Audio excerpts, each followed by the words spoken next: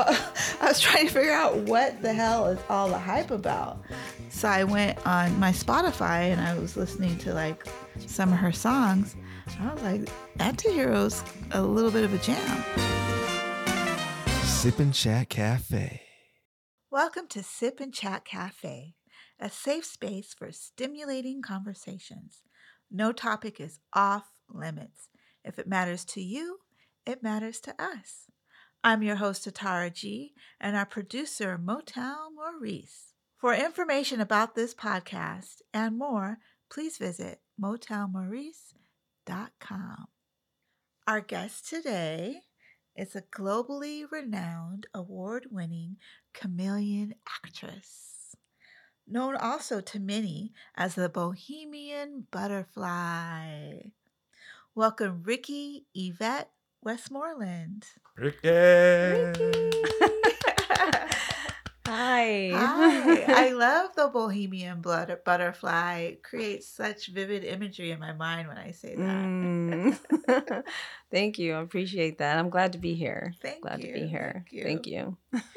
So I want to get right into some of what I learned about you. And as I was reading about you, I read something that your aunt said to you. She said, "You've always been different, and I just want you to know it's okay." Which Yes. I imagine is something an aunt would say. My aunt would say things like that to me. But I want to know what she meant by "you're different," and why did she feel like she needed to tell you it was okay?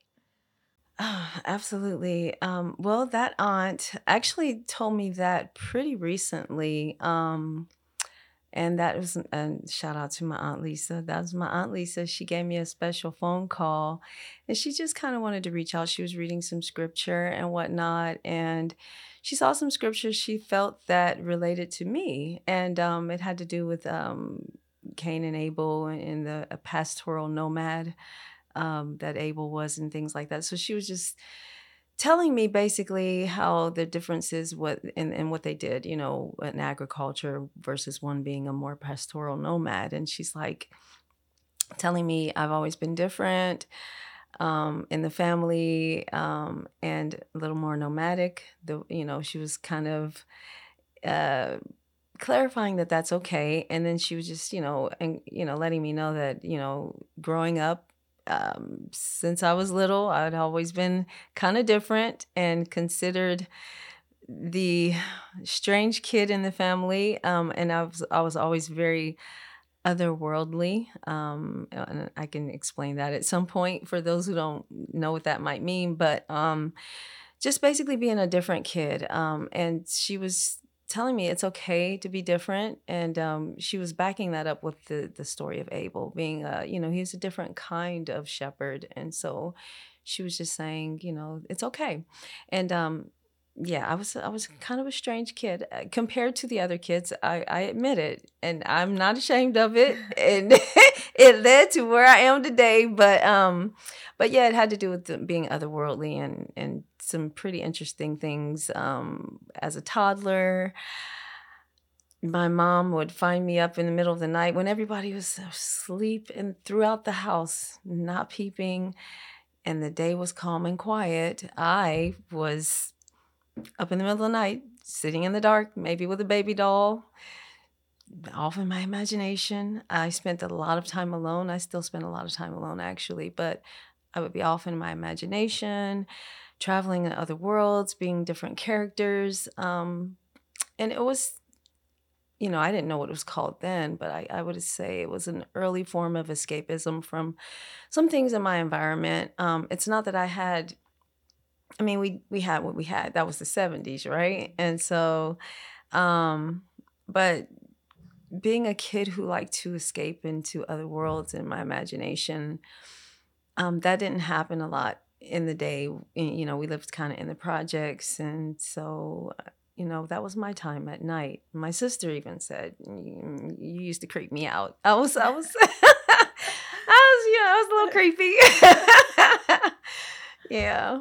Are you still So it sounds like you're a night person, even from a young age. Mhm. Are you still a night person? I am definitely still a night owl. When I would stay up, this is back in the day when TV used to go off, right? Yeah. So I would stay up as late as I could before television went off, and there were shows. This is Midwest, small town Midwest girl from Ohio. So the shows that we watched over there, I'm not sure how far they came across the U.S., but what the Night Owl Theater was a big one, and then of course everybody knew about like Twilight Zone and things like that. But they would show the most otherworldly movies. So otherworldly meaning other planets, other dimensions, other realms, other beings, creatures and all kinds of things. You could be fairies, fantasy. I was really attracted to like anything of sci-fi nature, otherworldly, other planetary kind of things. So, or plots with these grand twists like Twilight Zone kind of things, Night Gallery, Tales from the Crypt, Tales from the Dark Side, Night right? Gallery. You're really, yeah, this is resonating with me because I love sci-fi too. Mm-hmm. And growing up, my brother and I read a lot. We had a TV, but it didn't get PBS and Kung Fu Theater was pretty much all we watched. So we read a lot, Mm-hmm. and we were always off in our imaginations too. But you mentioned escapism, Mm-hmm. and I think to this day as an adult, I like science fiction because it allows me to escape like reality and think Mm-hmm. about something else. Yes, Yeah. yes. Escapism. Now, a lot of people, I see people online who tend to talk about talking about it as a negative thing. I really don't think that it's negative. I think when it comes to, I think it's a human need, a need to escape and to explore different things, and it's a great opportunity to explore your imagination. I just think it's everything that we do, we can learn to cultivate a discipline with it and a mindful approach with it and being conscious about our choices that we make there. So the escapism, of course, as a kid, I didn't know I was doing it all the time. I still do it. I spend tons of time alone, me and myself and I and my other characters. I can't wait to meet them. But yeah, it's a healthy thing to have an outlet once in a while. It's just how you discipline yourself. I mean, I think if we have all these things in life that are tools, you have exercise, you have Yes. escapism, you Mhm. have healthy eating. I mean, Mhm. all of these things are basically coping mechanisms. Mhm. They're neutral. It's Mhm. how we choose to use them. Exactly. So you can abuse escapism, you can abuse healthy eating, you can abuse exercise. Yes. So yeah, That's a great example. I read an article where a lady actually starved to death from being she was vegan, but it was to the extreme to where she starved to death. So it was an Instagram. I think I read that too. Mhm. Yeah. Now I didn't verify it, but still. Yeah, I saw. You know? I didn't verify it either, but I did see that same post. But yeah, I mean, I do. I get what you're saying. Yeah. Everything requiring Everything Yeah. in moderation. Yes. And Yeah. in discipline. I think moderation and discipline are kind of two different things sometimes. Yeah. Yeah. Absolutely. So I want to talk a little bit about your hardships and how you've used this otherworldly side of yourself to kind of overcome your hardships. So I know you were in foster care for a little bit. What was that like? Yes, I was actually in foster care. Now, I want to make sure I preface this, because people tend to hear foster care and they automatically think, well, what was going on with your parents, And so I'm like, wait, back it up. My mom, was a single mom and she struggled a lot. And so, 6 children. And so, there were a lot of things going on. I'm not saying we had the healthiest relationship when I was young. It's just that she did her best. And so I just want to make sure I'm looking out for my mama there. I know she did her best with what she could. And there was even a time where before foster care, where she had to send my brother and I to stay, in Detroit with some other relatives while she was trying to get on her feet. So, there are a lot of different dynamics there. And I'll just keep it at that, and then respecting my mama's privacy. I'm Yes. saying. So, but yeah, with the foster care, when I ended up in that, I did end up in custody with my grandmother, and I was in about 7 foster homes total. It was a very um, it was a very I'll say colorful experience. There were hardship and things that, with some of the care that I had. Because again, this goes back to being that strange little girl that I had always been. When I would end up in a foster home, people did not understand that little child.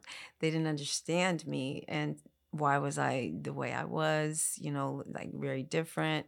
And so they would take it as I was a problem child. I was very quiet, shy. I didn't really do much of anything, but they would take it. Well, this child won't open up. They won't talk to me. Go to the next home. And so that's why I got and went from home to home sometimes, because they were wanting something out of me that I didn't really get or understand. I'm just doing my thing. you know so but it was eventful. I do appreciate the experiences. We did have they had activities with the foster children, going hiking, well, not hiking, going to farms and hay rides and things like that, square dancing. We did a lot.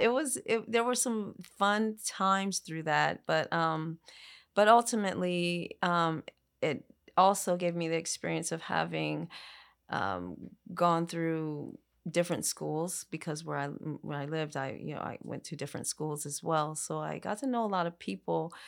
It's like, since I was little, I've moved around a lot, and now I still do that to this day.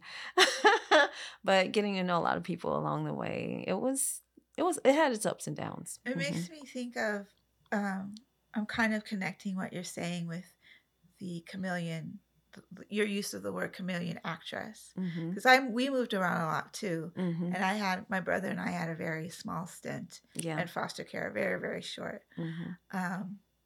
But when you're moving around a lot and you're always in a situation to have to develop new relationships and start over, Mm-hmm. a way to deal with that is to become a chameleon. Mm-hmm. You go into the Mm-hmm. situation as a chameleon, become what you need to so that you can assess the situation, Mm-hmm. if it's like okay to be yourself or not. Yes, exactly. Yeah. Yes, absolutely. I 100% agree. Yes, and you're right.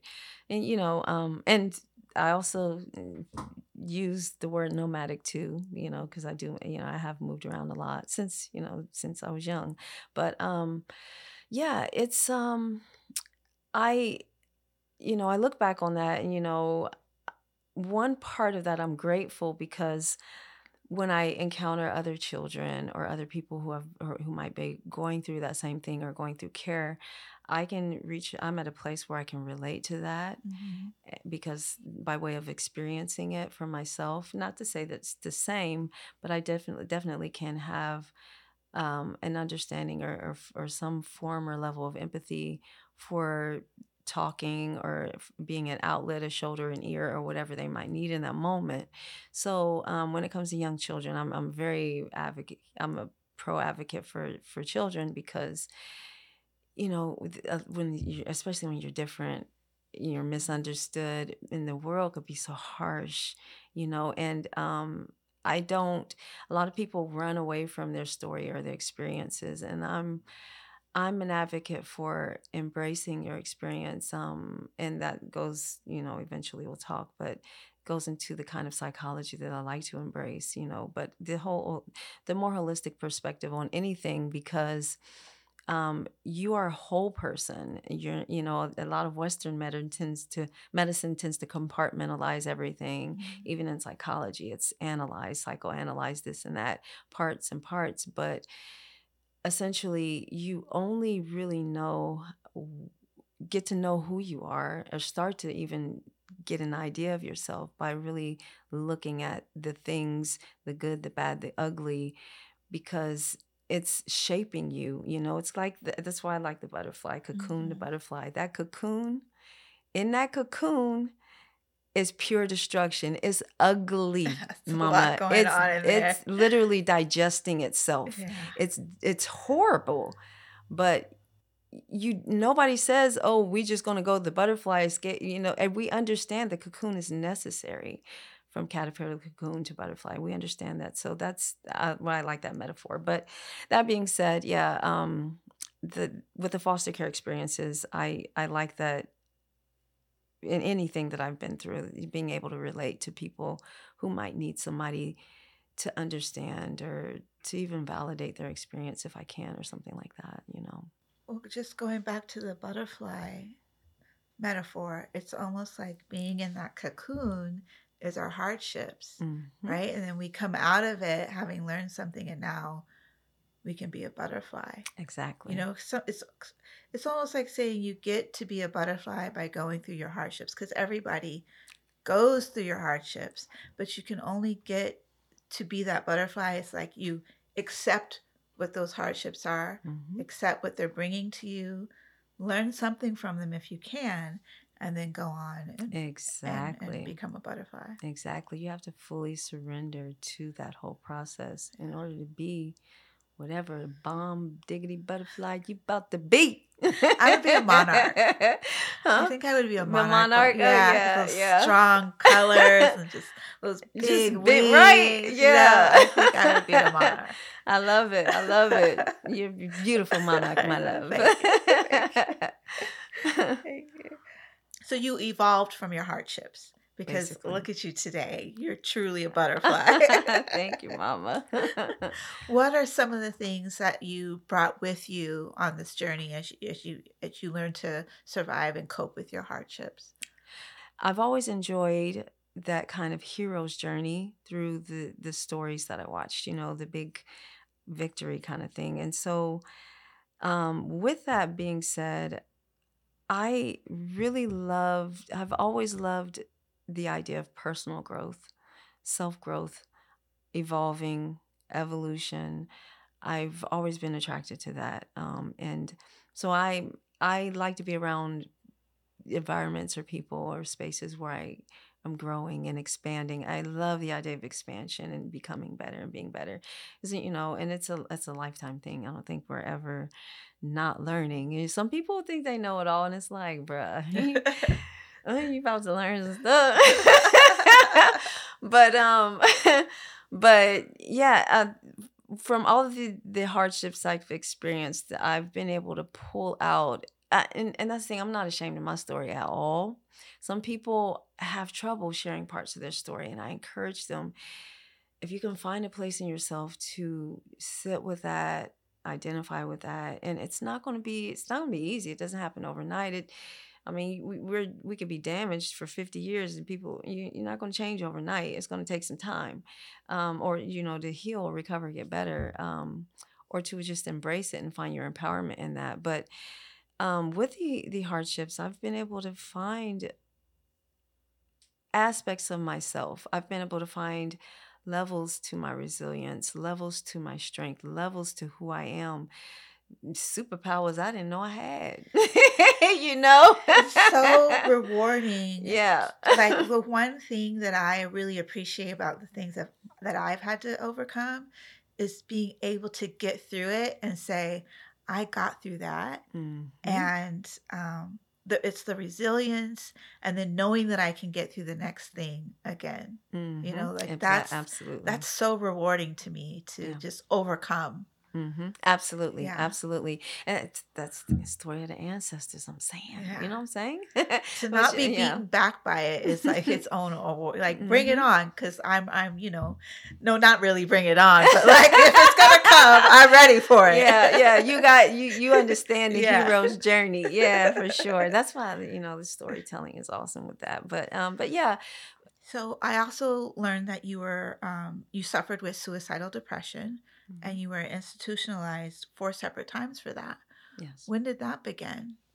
Well, my my major depression started as a child. Of over years of when you're that kind of odd kid and you're constantly misunderstood. My self-esteem was kind of just done. It was shot. And so I ended up developing depression, and it does run in my family as well, but I developed major depression, and I was clinically diagnosed as a teenager.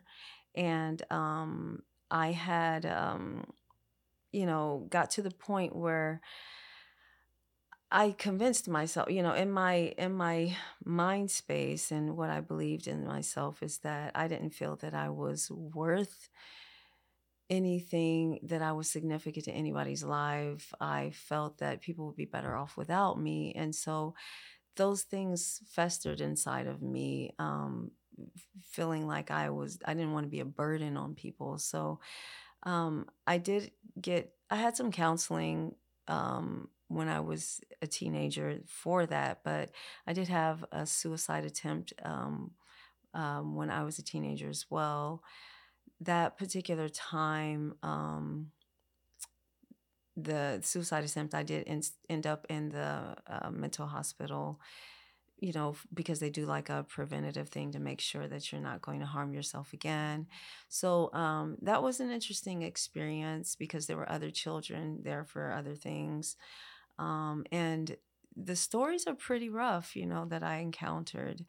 And it gave me another look at just how many children out there are really struggling and severely damaged with a lot of things. And so that experience there, I was institutionalized a couple times as a teenager.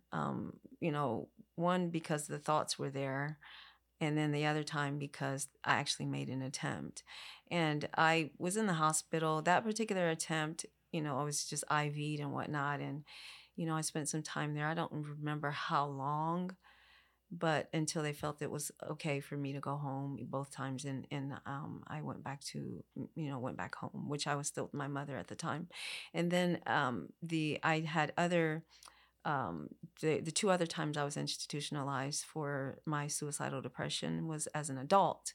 And I had a suicide attempt on my life as a young adult. I was in my 20s, and I had taken an overdose. And that particular time, I did have my stomach pumped, and I ended up in the hospital, the institution as well, again for suicide watch awareness, and when they watch it and things like that.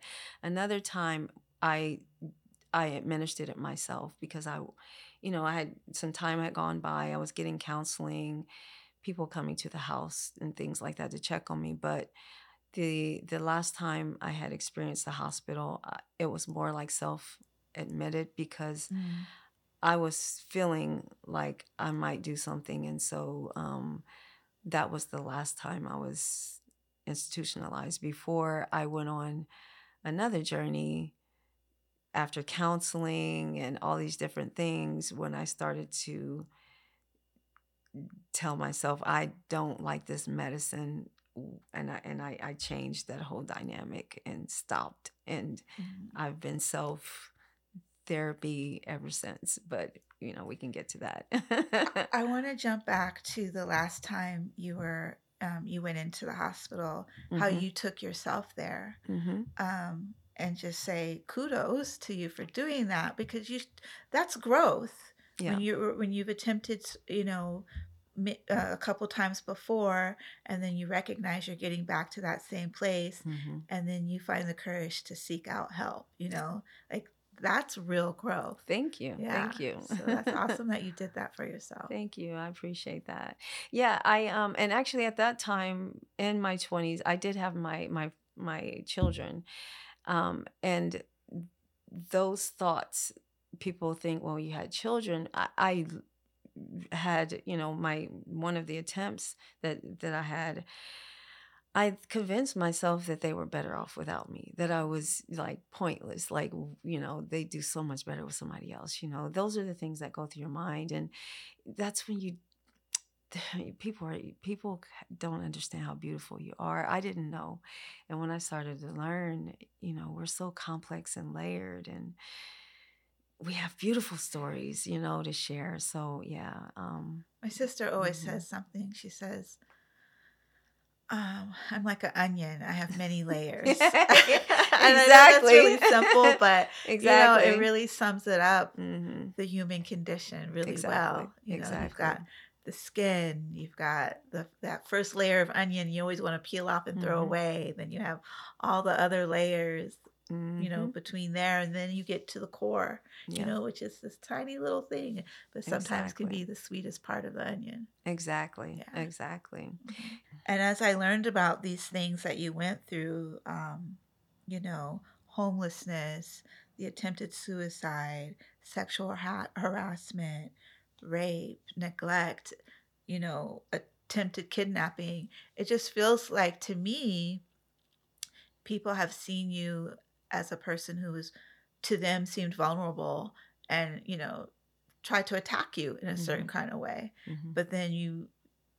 it's clear you've survived each one of them, and come through. Thank you. Yeah, each particular time, you when you look at your story and your experiences. Now, I'm not.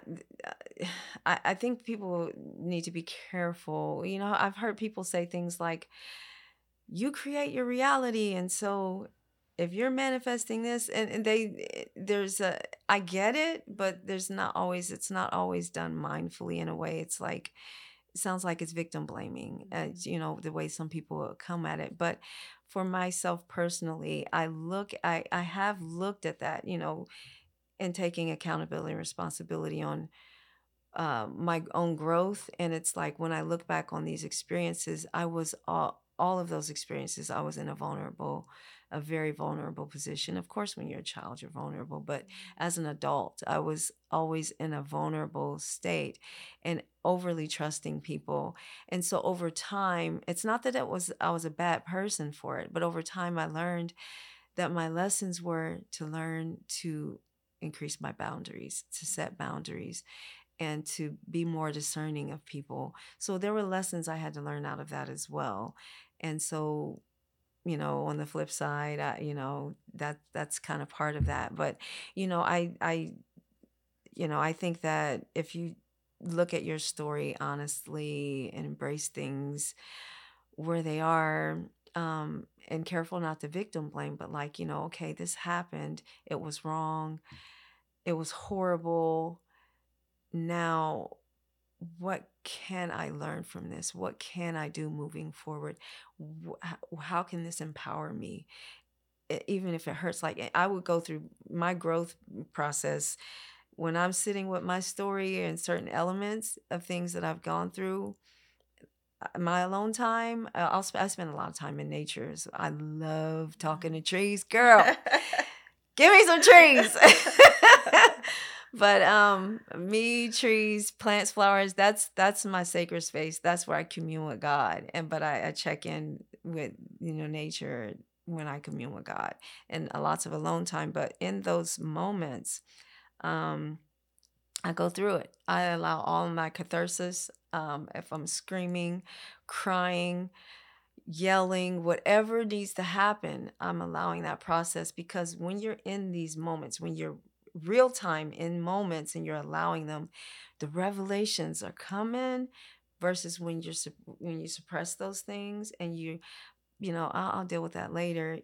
If in those moments, sometimes are the most profound revelations that come with your growth, your lessons, your life, learning even your discernment and everything. I feel these things are, I believe in having high emotional intelligence and cultivating that, because it's vital to how you navigate eh, the world, and being emotionally disciplined and learning, it's has to do with your discernment, it has to do with your manifestation and all these things. But yeah, it's I appreciate what you said, but I had to learn a lot of things about how to make myself better. Yeah, I mean, sometimes those hardships, we experience those hardships because they have lessons to teach us. And boundary setting is a way of protecting yourself. And sometimes we have to go through a hardship to learn that we need to protect ourselves. And I also think, as adults, we can be, it's not just children are inherently vulnerable, but I think adults can be vulnerable too. Absolutely. And if you find yourself in a vulnerable situation as an adult, it's not a bad thing. It's something that needs to be worked on, but it's not like, oh, shame on you for being vulnerable. Sometimes it's something that happens to us. How we deal with it is our choice, but it's not always something. What's happening to us is not always something that we create. And, when you say that, this is the thing when it comes to that's I love mentioning discernment. A lot of us are like we know our intuition, but that discernment is everything.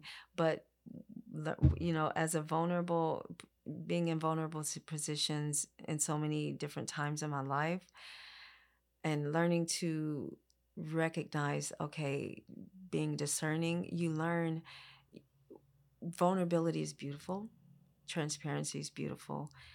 You learn how to be discerning with who gets access to that. Exactly. And that's that's where it is. Yeah, that's where the power is. Not everybody needs to have all of you all the time. Exactly. Access, yeah. And it's difficult when you have to cut off that access to people who have had it all this time, but then you've got to learn to set boundaries, and it may be with people who are accustomed to not have. I've had to learn that lesson. That's why it's on my mind. I'm learning it, going through something right now where I'm learning it. Yes. Relearning it again, remember the boundaries, Atara. I know, yeah. It's like people think, oh, you worked on that, you should be good. It's like, no, it's a daily, it's a day work, it's a work in progress. You're working on it every day. Yeah, it's a lifestyle. You have to, Yeah, but you're right. It is a lifestyle. Exactly. Yeah. But one thing, about one of my experience, I went through a very, very abusive, extremely abusive relationship in my young adult life. And, black eyes, beaten, just really, really bad. And, again, my self-esteem was done. But, I remember one of the incidents, I was drugged down the stairs and I was out by my hair, spit on, stumped on. And I remember when I got stumped on, the next day, sometimes we get our most profound moments in the mirror, as well as what I wanted to point out. The next day, in my mind, I was just like, it was my norm because I didn't really see my value. But that next day, I looked in the mirror and I saw, I was used to seeing the black eyes, which was horrible. I normalized that, but I saw something new and it just hit me different. And it was a bruise in my forehead of the shoe print from being stumped in the head. The shoe print, the shape of the shoe underneath the sole was bruised into my forehead, that pattern. And that's when it hit me different. And I was just like, what am I doing? Yeah, it hit me so different. And then from that relationship, I ended up, going to a safe house and getting away from that and everything. But yeah, the moments come, they're profound. They are profound. And it's like, I'm not going to not tell that part of my story. Because someone else has experienced it, but needs to hear it from someone else. Yeah. Because we're not alone in everything that we go through. Right. But oftentimes we feel like it. And when we can talk with each other about our experiences, we can remember that we're not alone. And it kind of takes some of the shame away. Yes. Too, to know that someone that you admire, that you respect, has gone through something that maybe you're very ashamed about, and they've come out on the other side and have found a way to make themselves whole again with having gone through this experience, with accepting the experience, they are still whole. Yes, absolutely. Absolutely. I love that. I want to get into something. You mentioned you took yourself off the medicine Mhm. during your depression. And then y- I want to talk about how once you took yourself off of medicine, how did you begin to treat yourself? Because you also mentioned you've been medicine free and you pretty much have healed yourself, which human beings are capable of doing. So I want to talk about how you've done that. Okay, so I will say this: healed with an ED. I When it comes to clinic, I'm very careful about when it comes to clinical depression because it is something. I don't know if people, I wouldn't assume that everybody can be cured from that. It's a medical thing for a lot of Mhm. people. So I will say this: am I healed from my depression? Like where it's gone? No, it's not gone. It's that lifestyle thing, right? Right. I I like the last time I told you when I took myself to the hospital. I have learned to recognize when it's when I might be struggling and it's time to, I'm always practicing certain things to maintain, but I've learned to recognize when I might need to do a little bit more, or okay, why am I feeling this way? To stop and pause Mhm. and take a little more care into something, or check in with myself. Self inquiry is a big one for me. That's one of my spiritual practices. But when I, Self-inquiry? mhm. Self-inquiry? Yeah, Yeah. yeah, self inquiry. That's I'll get, but so when it came to getting off of my meds, I was in my 20s, and they had me on all kinds of antidepressants. They were trying different things. I was even on psychotic medicines. There's another dynamic in the medical field when it comes to Black women, and I will point this out. Sometimes, a lot of times, we tend to be, or Black people in general, in the Black community historically, because of historical reasons, there has been a lot of misdiagnoses and things like that, um, that have taken place. I had actually been misdiagnosed with schizophrenia, Mm. and they had me on some crazy psychotic type stuff, which, and then, seeing some other counselors after, they're like, no, this is not what your problem is. So it was like you're like a guinea pig, and it's like all of these different things they were putting in my body. It felt like poison, and I felt foggy, and I'm like, where am I in this? I'm like, you know, that little girl in there who used to spend that alone time, it was always in my center. That's when it was me, and I was looking for me. And so that kind of pushed me into that questioning phase on my own. This was before we really had the regular access to internet and cell phones to do the research. So I was tapping into a lot of just my own intuition and discernment, because I remembered that little girl who used to always be, that was, whenever I had trouble in the world, I would always come back to me. And so I went back to me, tapped into that, and I started to think about like what I had learned. They say, okay, it's a chemical, you're lacking serotonin in the brain. Helps your serotonin? Sunshine.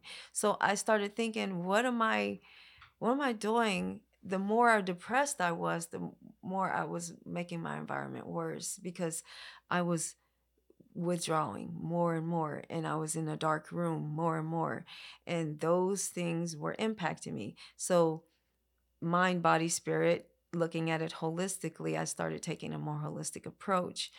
I got myself more sunshine. I'm not saying that, again, not recommending that it's going for everybody, but it did make some differences with me. I started to notice changes. And then I started thinking about the colors. I don't know, this was all intuition of the colors I was around. And I just started noticing like, this color is making me feel this way, that way. And then the caffeine, I noticed I would have these horrible depressive crashes. The therapists that I had spoken to weren't asking me about my environment, how had my day been, what did I eat, what was I surrounded by, where was I living, what kind of clothes, anything that can impact your overall well-being. It was just mostly like, compartmentalize questions about this, that, or the other. But one of the things that really scared me to really pull back was I had experienced a few episodes of they call dissociation, dissociative amnesia, and I had when I went through big bouts of stress, I would disassociate. To this day, there was like periods of time I do not remember. They're gone. They are blackety black gone, and so it scared the crap out of me. I was working at a job, and I must have associated an employer.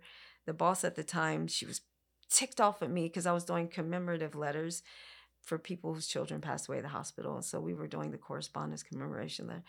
She pulled me in her office. She was upset. She was like, "What is this?" She was so mad about letters I had been sending out. I had no recollection. I looked at the letters. It was my signature, and it was just gibberish. And I was like, I had no recollection at all. And so that's another thing that pushed me, like, I gotta get myself, what's going on? And that intuition, I checked in with my creator source, and then that's when I started changing things. My colors, I noticed I was always sensitive. One of the things too, as a child, I've always been sensitive. Allergies, bubble girl. They used to call me bubble girl. Because not just sensitive with allergies, but sensitive to sensations, energies, environments, and very environmentally sensitive. So when people got bad stuff, and so I move the world a certain way. That's why I was the way I was as a kid. So I was a sensitive child, very energetically sensitive. So that was another thing, and I started paying attention to these sensitivities, and I'm like, this smell makes me feel awful versus this smell. And I just, over time, I was like, the medicine feels like poison because it's foreign. My body doesn't like foreign things. And so when I started to change out the medicine and implement more of the things that my body seemed to like and respond to: sight, smell, sound, environment, people, all of that. Even though I moved a little weird, I noticed I was getting better. And so that's and it was a gradual thing, and I just kept working with it over the years. And to this day, I've learned a lot more. I've gotten a lot stronger with it. And so I just have that more holistic approach. Checking in with me. I think you said something that I find very important is intuition. Yes. I think that's something humanity has oppressed in themselves or pushed down is their intuition. And I think I started tapping into my intuition in my 20s because I was just not able to figure things out. So, and it's scary to listen to yourself when you doubt yourself and have never listened to yourself before and are always looking for an outside source to help you make decisions. But yeah, it's very important. I think intuition is so important. And I'm glad that you listened to what your body was telling you because that's your intuition too, Yeah, absolutely. Yeah. Thank you for that. Thank you. Yeah. And I think I'm a lucky case in that because again, there are people out there that probably do need some kind of therapy, medicine, or something like that. Everybody's case is different, which I like psychology. Some people do, when it comes to even like, say you're dealing with psychopaths or narcissists, it's a spectrum. So everybody's not the same. But even with those cases, I think that their therapy still could benefit from a more holistic view, Approach, looking yeah. at through a holistic lens, with every other dynamics in their life. It's like a recipe, right? Like how we take care of ourselves is a recipe. And I think some people will use more Western medicine. Some people will use less Western medicine. More people will use more natural foods. Some people at the situation that they're in need more medicine and less natural food. So I think it's about getting the right recipe. And that's how intuition plays a role. It's helping you figure out the right recipe to help yourself of the things that are available. Yes. Yeah. Yes. So we're going to take a quick break, but when we come back, I want to get into Riki's World Butterfly Thera-Tainment. Ooh, yes, mama. I love the word Thera-Tainment. I'm Thank excited you. to learn Thank more you. about that. Yes, let's do this. Let's do it. What people don't realize is that our ancestors were revolutionaries. So if you have Haitian blood running through your veins, you too have the DNA of revolutionaries. The revolution will not be televised, but it will be streaming. You just heard a snippet of the 6-part docuseries Audacity of Host, which explores the Haitian American experience of Motown Maurice. You don't want to miss it. Audacity of Host is streaming now on Tubi. For more information, visit MotownMaurice.com. And we're back. I'm excited. Let me say it again. I'm excited to get into Riki's World Butterfly Thera-Tainment. Yes, thank you. So tell me about this. I understand it's it's a platform you're creating, and it includes many characters coming to life and kind of an immersive experience. Yeah, okay. Yes, absolutely. Thank you so much for asking. So I'll start with this. I'm still in kind of the process of defining the actual platform. But for the most part, yes, it's a platform, an empire I'm building, where I have tapped into the things that I learned as a little girl, that escapism, and pulling from those stories, but all grown up and in a way that from learning as a child, I learned that these stories have actually been part of my therapy.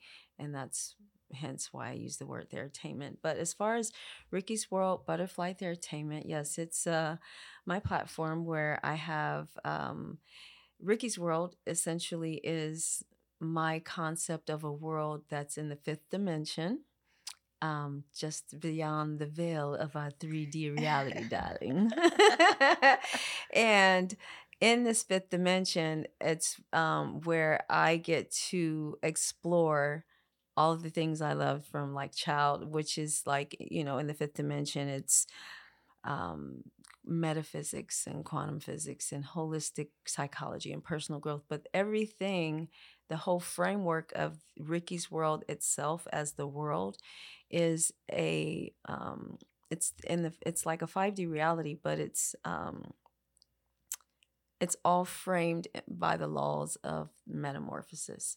Hence Riki's World Butterfly Thera-Tainment. So butterfly meaning that the whole platform, everything that I do relates to some form of evolution for our humanity, for people individually or collectively. It also the movement of a butterfly, because my platform, I also look at that being a little bit more nomadic. Butterfly is like a nomad of the skies, right? It travels and flits from flower to flower. I really enjoy that. And so the platform, I'm prepping to travel with elements of that, spreading the character and the Thera-Tainment, which is the actual style of entertainment that I do, which the characters I draw from my own life, my own story, and real world events. I use fictional characters that dive into real world relatable issues, share elements of my life story, and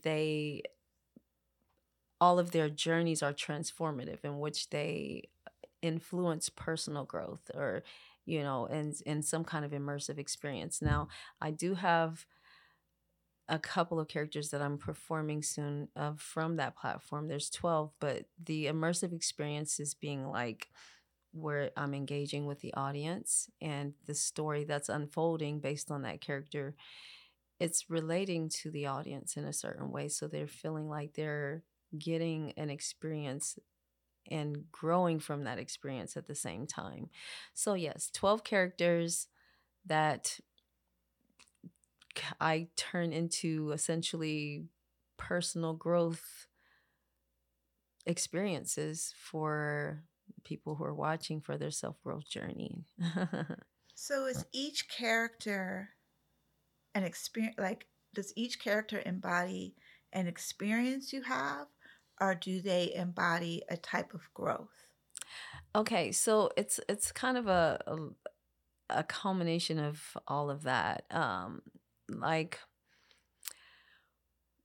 for each, when it comes to personal growth, I believe that there are a lot of different facets to that: mind, body, spirit. And then you have your real world experiences, your humanistic experiences, your cultural experiences.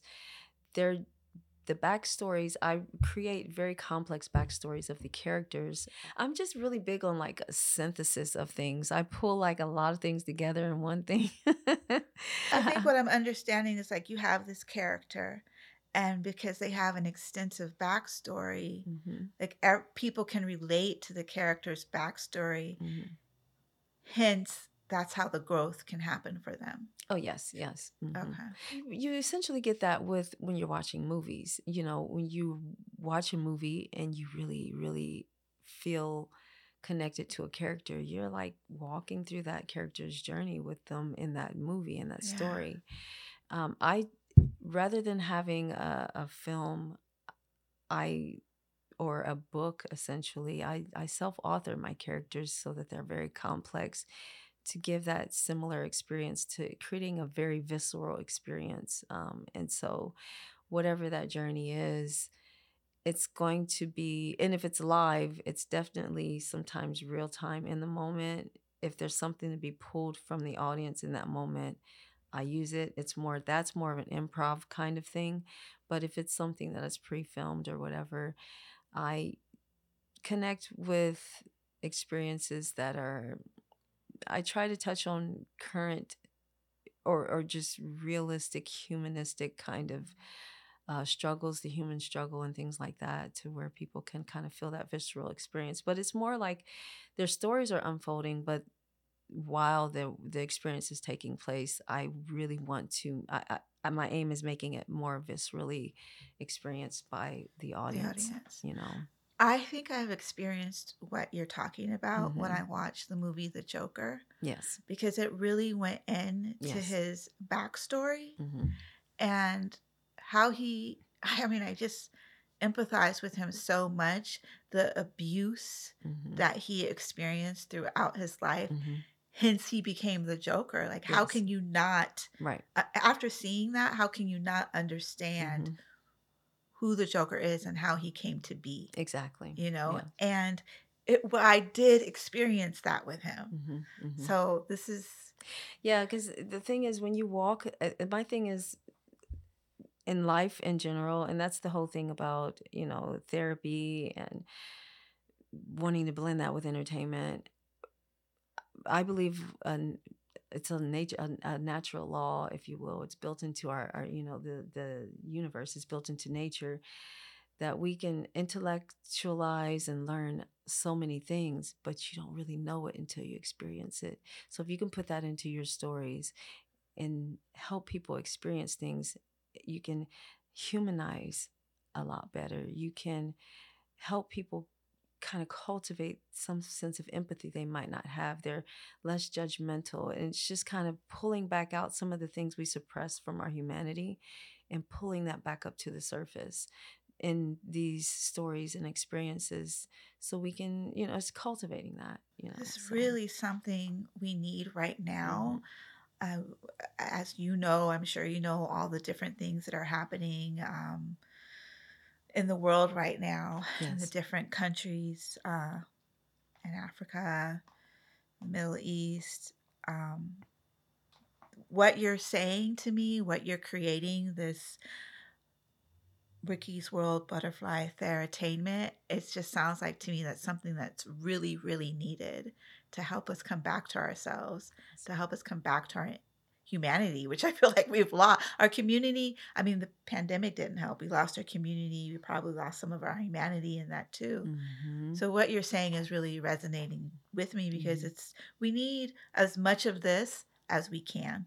Exactly. We Yeah, I need as agree. much I of it agree. as we can. And that's why I advocate any artist out there that's mm, doing anything to build towards the improvement or the evolution or the expansion of just our human nature for the future, by the way, and not some people are set in some old kind of stuff. I'm a futurology advocate. That's another story. But but yeah, getting moving away from so much superficial content. I think as everything's happened, like you said, we look at how times and things have transitioned. One of the things I think that we need in the world, collectively I'll say, but I don't want to assume that I know everything, but just by my mere observation and experiences and things that I've intuited and discerned on the calling that I have on me is cultivating that sense of community. Even with Hollywood, I'm looking at all the things happening.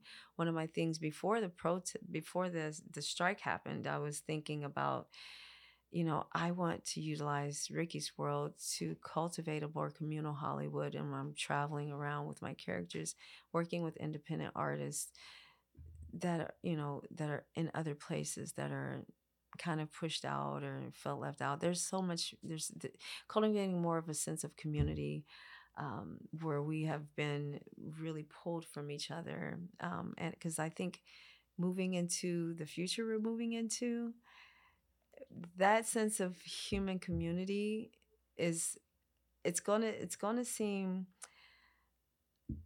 in opposition, but it's gonna be necessary for the digital platform that that we already are navigating with AI and whatnot, since that's such a separatist kind of there's a lot of narcissistic things being pushed culturally right now, and the saving grace is going to be our sense of retapping into that community in order to be able to manage the tech and the modern advancement and everything in a conscious way.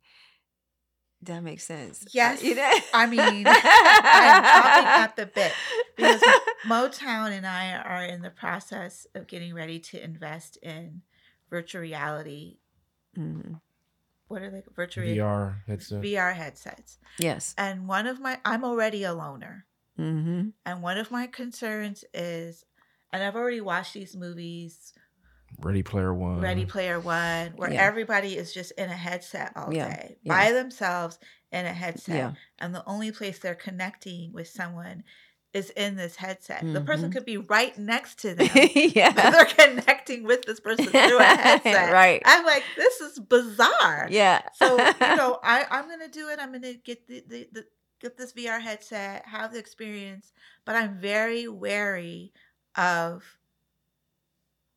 not getting caught up in being the only place where I connect with other people, where I have community. Yeah. That is a community, but it's not community. Yeah. Us, the three of us sitting around this table doing this podcast is community. Yeah. Us doing this podcast in a VR headset is not community to me. Yeah, it's like as the age moves on to as we move into an age that seems to lead less of our humanity is the time when we need our humanity the most. Yes, we need to have a recall to those things, to community. We need to we need to need those things again. I think less and less of us are realizing that we need those things. Yeah. Mm-hmm. Yeah. And it sounds like your characters are going to remind us that we need those things. Well, and that's another thing too. Riki's world being the world itself being in the fifth dimension, I like to bring the most opposite of opposites together. These are part of the world, and then the stories are humanistic, but then in a world that is making you confront this future And like, what does that look like? What is a regular old person, or not even that, not that they're all regular, but somebody who has very normal human kind of behavior. What does this mean for us in this world we're moving into? What does it mean at this level? What does it mean for older generations?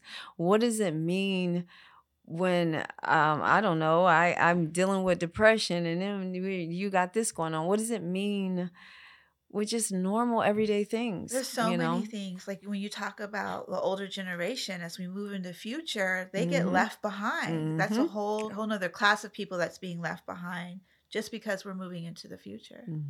Yeah. Well, and that's the thing too. Kudos to my mama. Okay, so kudos to my mama, because I talked to her not like maybe a month or so ago, and she's like, I'm taking these computer classes. She's trying to get ahead, she's trying. She's like, I know I gotta learn. And I'm like, yes, mama, because she wasn't really into all that, but she's trying. But yeah, I believe that now I will be covering some of that actually in my performances coming up, because the thing is, we're in times of transition. A lot of people want to address where we're headed, and which I think is great. Michio Kaku, he's one of my favorite theoretical physicists, and I'm just saying he does that, and I'm like, yes. But at the same time, some people kind of set in their way and don't want to, and they just fear everything. But in times of transition, people address one or the other, and I'm trying to find and address where we meet in between. So again, your holistic approach to things. Yes. I like it. So there's an aspect of Riki's world, which I'm really interested in also, which is the butterfly nectar. Yes. That sounds delicious. Oh, it is exquisite. It's the best of the best, darling. So, yes, I call it butterfly nectar as a metaphor, basically, to everything that we already have essentially in life. We get nuggets of wisdom. We get anything that adds to any kind of wisdom or advice or insight or experiences that we get, that adds to our growth and expansion in our human form. Well, the butterfly nectar is a metaphor of that being, we're cocooning, becoming butterflies, everything being framed around metamorphosis. Well, the nectar is when you're a butterfly, you're taking butterflies drink nectar. So, hey, butterfly, you're flying around, take a sip of this nectar. Oh, be the change you want to see. Oh, that's a good nectar right there. Sip, sip. So it's a metaphor. Whenever I see or hear good nectar or want to share some good nectar, it's butterfly food. So we could liken it to like knowledge. Yes. Right? Yes. I love that. Knowledge, experiences, anything that's related to helping growing, us, yeah. Helping us evolve. Yeah. Butterfly nectar sounds much more enticing than knowledge, though. I'll say that. Yeah, right. Well, it depends on the person. Some people are very stoic. Yeah, they're like, oh, let me tell you the tea. I rather let me have some of that nectar. There is one more element, which is a part of everything I do, because obviously you hear that I'm into future things. I'm into quantum physics, metaphysics. I actually I didn't graduate college, but when I was in college in Florida, I know it doesn't make sense. I was a 4.0 GPA student. I know, like, why didn't you? Anyway. It's the learning that counts. Okay. But yeah, it's the learning. It's part of me is like, I wanted more. And I just, at the time, I didn't feel like I was being offered. There wasn't anything I was interested in further. But now the colleges are offering like quantum physics and I'm like, whoa. I know. Whoa. You got it now? So I'm like, well, I don't know. Let me take a look and see. But that being said, those things are all integrated into the world, and also my spirituality, which is extremely vital. I'm extremely spiritual in my approach to everything. And so it's at the root of everything, when it comes to the growth and all of that. A lot of people don't know that I went on a spiritual journey, a spiritual path, and I was actually initiated to be a monk of the school of neo-humanism. So I'm still in touch with my teacher from that. So that's the kind of alone I like to be sometimes, like the little monk, little Ricky monk. So yeah, but that's a part of that. Is one of your characters a monk? No, well, I'm the host essentially, so elements of that come through me, but I don't have a specific like a monk character. No, most of my characters really relate to Black American experiences and women too, because that's what I know the most. So that a lot of those messages come through there. Yeah. Well, let's get into some of your characters. Yes, darling. Do you have Elder Miss Ruthie? Can you tell me a little bit about her?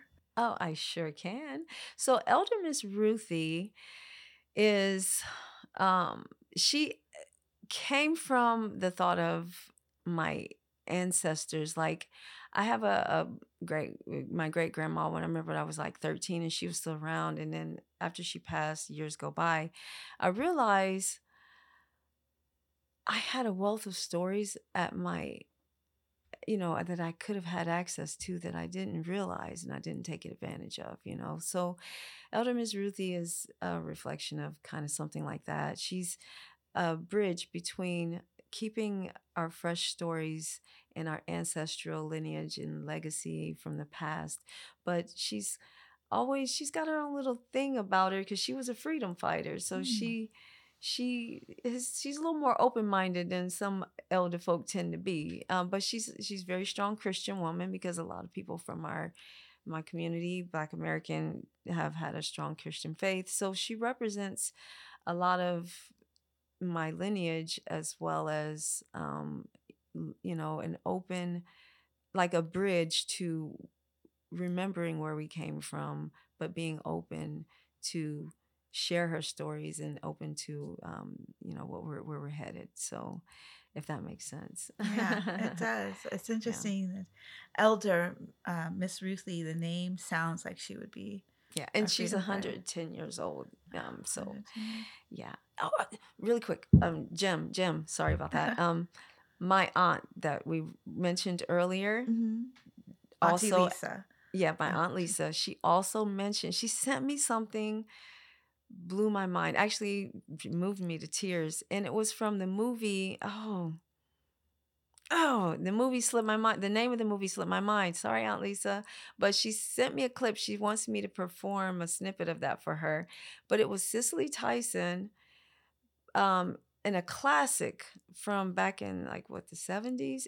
And she said it's one of her favorite movies. And Cicely Tyson is playing an elder who's 110 years old, is sitting there talking to a tree. And I was like, how did I miss this? I'm like, is something's in here? Remembers? I'm like, wow. So it's just, I thought that was profound that Elder Miss Ruthie is 110 because it's just that movie had never crossed my mind. So yeah. But she was also talking to a tree, and we know Yeah, that and that's me. trees have this.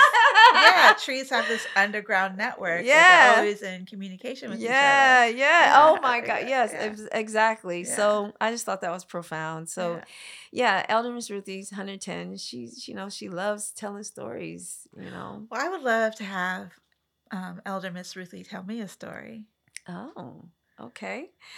Well, let's see. I don't know what she is. Elder Miss Ruthie. Elder. Oh. Hey, Queen. Would you mind telling a story, just a little something real quick? Okay. All right. Thank you. Okay. Okay. She's gonna be right here.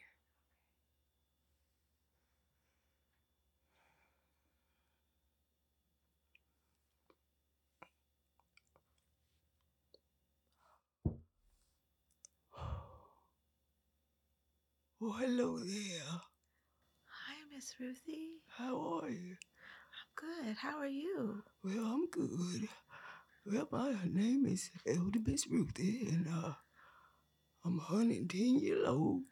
Oh, my goodness. And I love to tell stories about my Black lineage, heritage, and my legacy. What's your name, sweetheart? My name is Atara. Katara. That's a beautiful name there. Thank you. Thank you. Well, you want to tell a story. suppose I could tell you a little about Harold and I. Harold was my ex-husband.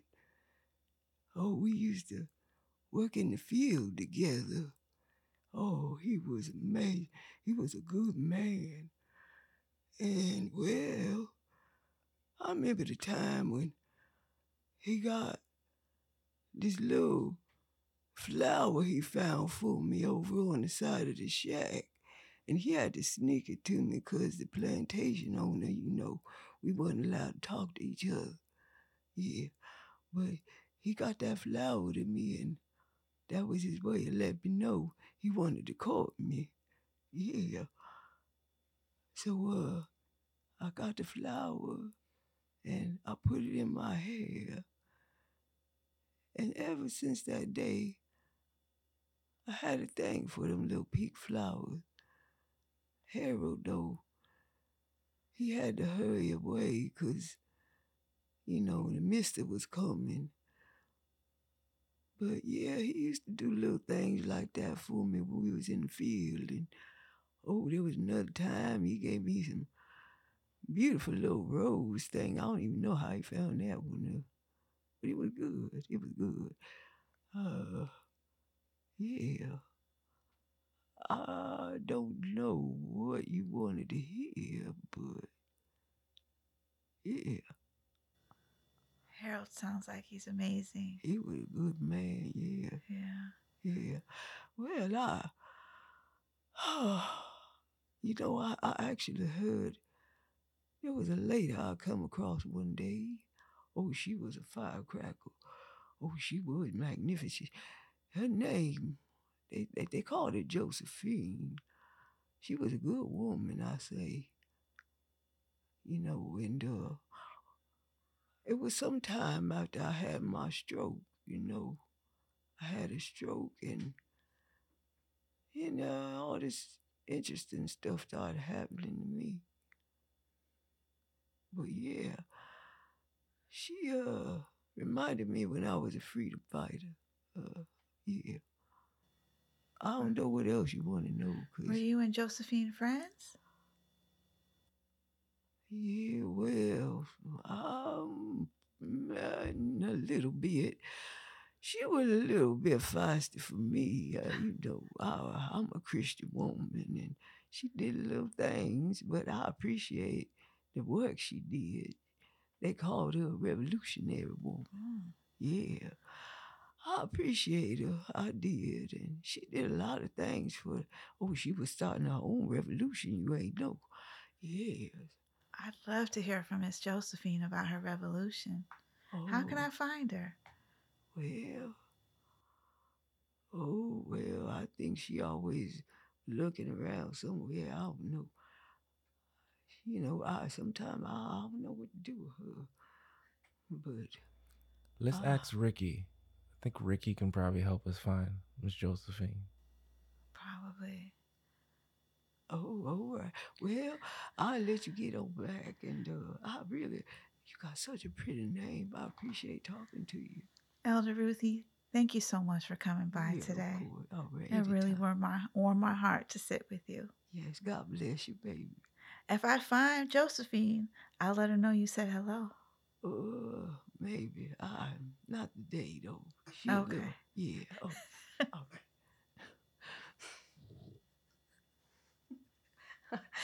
I don't know. That was great. I don't think Elder Ruthie likes Miss Josephine too much. Josephine, she could be a handful. Josephine could be a handful. Josephine, yeah. Josephine was my great grandmother's name. Oh, really? Mm-hmm. I love that. Yeah, that's beautiful. I named one of the characters in the screenplay we wrote together after my great grandmother, Josephine Foster. We called her Other Mommy. Oh. Yeah, because at the time, this is my mother's grandmother. So at the time they were all growing up in the house together, my grandmother, my great grandmother, and all the kids. And so the kids would say, Mommy. And then my grandmother would answer, but they really meant Josephine. So they would go, no, other mommy. And so other mommy just Oh, other mommy, that's beautiful. I that love was it. an amazing performance. The voice, like Uh, literally you transformed into her. I appreciate it. I appreciate it. I usually there's a lot more preparation for her, and it's a little more complex. But in the moment, thank you, thank you so much. And Harold, and that bringing the flowers to leaving the flower for her in secret so that she knew their little, I guess like secret messages with flowers, right? Yeah. Yeah. Yeah. So tell us about your other character, Miss Josephine Brown. Okay. Oh, Josephine Brown. So Josephine Brown is basically a Black revolutionary. She is also connected to my lineage. She was a civil rights advocate, activist, and then, with the whole dynamic with, Dr.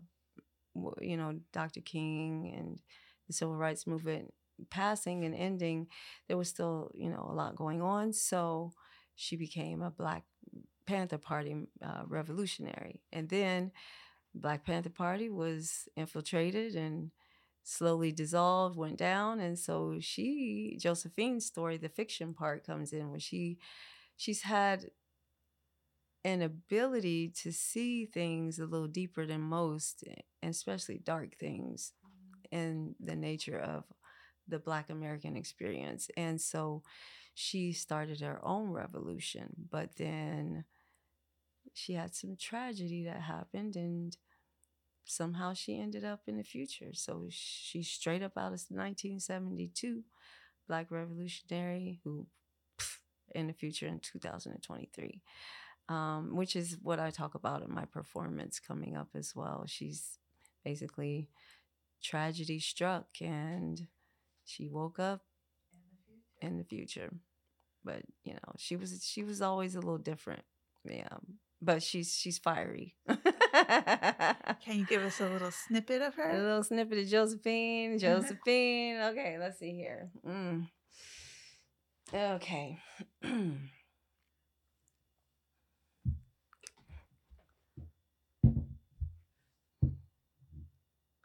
How you doing, sugar? I'm doing fine. So my name is Josephine Brown. They say when I'm in town, everything going down. How you doing, baby? What you want to know about me? I want to know how you're adjusting to 2023. 2023. Well, one thing I got a problem with is how folk don't seem to appreciate people like me. They got this thing they've been doing where I seen this show and they was showing people dressed like me, dressed like my people, dressed like my culture. And they was acting like we was bucking and cooning and making a show. I ain't no damn show. I ain't no damn mockery to be made of. When we was in my time, we had swag. We had good swag. We had a way about us. We had a rhythm in the way we moved. We had a way that we glided through the sidewalk, through the streets. We had a way that we talked. We had a cadence about us. We had the thing in the sauce. We had the revolution. We had the spirit, the tenacity, the revolution, the bones, the spirit, the blood, and everything in us. And then I see people bringing us on screen on these TV shows talking about, ooh, I'm a sucker this and sucker that, making fun. Who the hell you making fun of? That came from some blood, sweat, and tears. That came from some strong stuff y'all don't know nothing about. Y'all don't know that you got it in your blood, in your body, in your bones, baby. You don't know what you got in you. You don't know that your ancestors is bleeding through your mind and your body and your spirit. And when I come in the room, I'm bringing it all to you, baby. I'm going to remind you who you are, who you is, who you be, who you ain't going to be, who you trying to be, and who you going to love. And you're going to learn not to make fun of who you are and where you came from. I seen another thing on this thing they call TikTok. Some lady talking about, I ain't my ancestors. What the fuck you mean I ain't my ancestors? Do you know where you come from? You understand where you come from, right? We come from revolution. It's in the blood. You know where the fuck you come from? Can you tell me? I do, but you're scaring me. I'm scaring you. Good. Because that's where we coming from. All that power. And the thing is, we are people of love. We got a whole lot of love in our community. We tap into it all the time. We got this telepathy, this psychic thing about us.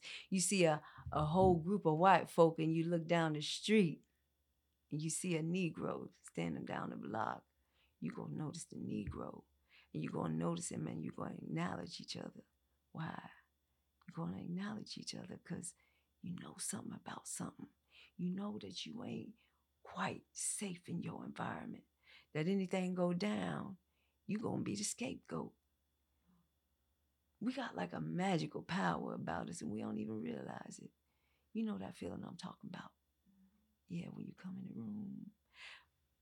Now, I hear you talking about this lady, they said, Elder Ruthie.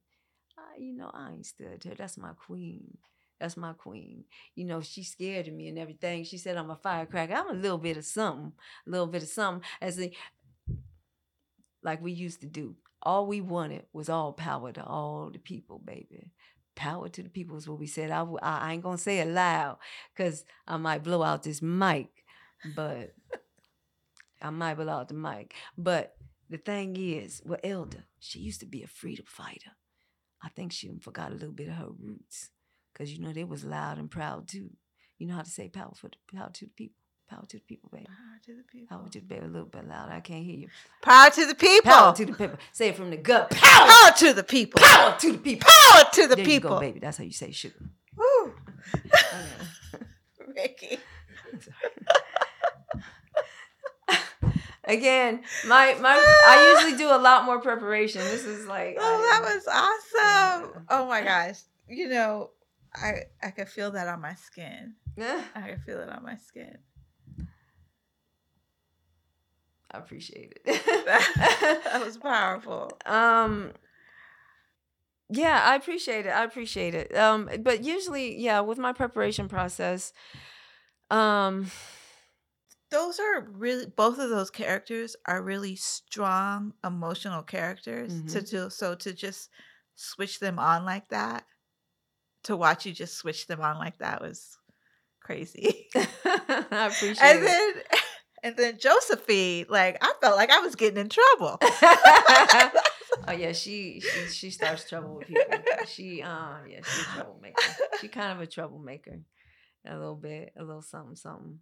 But yeah, usually that's the thing though. And again, this was kind of off the cuff. And I will, as a creative, I will be careful not to be too critical because I did not follow my typical process, which is a lot more time consuming. However, I'm glad that I shared, elements of them. As far as my process, it's very usually a conscious process, very, very conscious process because, again, with my spirituality, and I think as far as being in the acting industry overall, the tapping into characters and into other personalities it can be risque when it comes to actors. And so that's why you see some actors who have a lot of trouble pulling out of the characters they really immerse themselves into. When I immerse myself into a character, it really is a very, very involved process. When I really do, I'll spend most of the day really diving into it and being able to tap into elements that are so deep to the point where it is hard to pull away from it at some point. And so there's a very conscious process that I take pertaining to my spirituality and self-inquiry when I'm coming out of a character after I've actually done my official diving in process. Coming out of it, I go through self-inquiry and spiritual cleansing and chakra cleansing and things like that I think are very, very important because it's, and I don't know, I don't want to throw words out there, but when you're tapping into things, essentially you're opening yourself to a lot. You're opening gateways. Yes. You're opening gateways. But also I think I can appreciate how much work you put into bringing these characters forth, because it's you're doing Thera-Entertainment. You're providing a sense of therapy for people. And so these characters need to be authentic and real if you want people to experience them, viscerally. Yeah. Their experiences. Actually, I have an actual full monologue of Elder Ruthie on my YouTube channel. It's about 11 minutes long. It's actual monologue of her talking to her late husband Harold, and talking about how she came to get into telling stories, and she kind of found her purpose. She was struggling with not having a purpose. Like, I don't know honestly what to do. I don't know where to find myself in this world. And that's how a lot of older people are feeling. I don't know where to find myself in this world. Harold is what she's tapping into. And then she talks about how she met a lady at the library who she shared a story with, and the lady invited her to share stories with children at the library, and that gave her life, and you can see her joy coming in. So that whole process and that monologue is one of those experiences, and it's very in your face kind of thing. And so I do have that of actually going deep into her character and sharing one of her experiences, from missing her late husband, still having faith in God and her Christianity, and feeling like, she mentions this is a world, Harold, this world is full of, it's got AI and quantum physics and that thing they call, and then she's saying, honestly, I don't know where to find my place in the world. She's emotional. She's vulnerable. A lot of Black older women are not shown as vulnerable. She's vulnerable and emotional, but she's still centered in who she is. She misses her husband. She's alone. This experience, that encounter she has, gives her some new purpose in that monologue. And so at the end, the monologue ends with a knock on the door. It doesn't show anybody, but you can hear it. And she's like, oh, the children, they must be here. She's happy. And she's getting ready to tell stories. And then you hear her door open and she's like, well, hello there, So she finds something. That's the whole point of that monologue. That's on YouTube right now. What's your YouTube channel? It's called what's it called? So it's Ricky's World, but you could type in my full name as well, Riki Yvette Westmoreland. That's Riki. Yeah, Riki, Riki Yvette Westmoreland. And then I have a teaser that's coming up. That's a teaser for Elder Ruthie is actually introducing Josephine.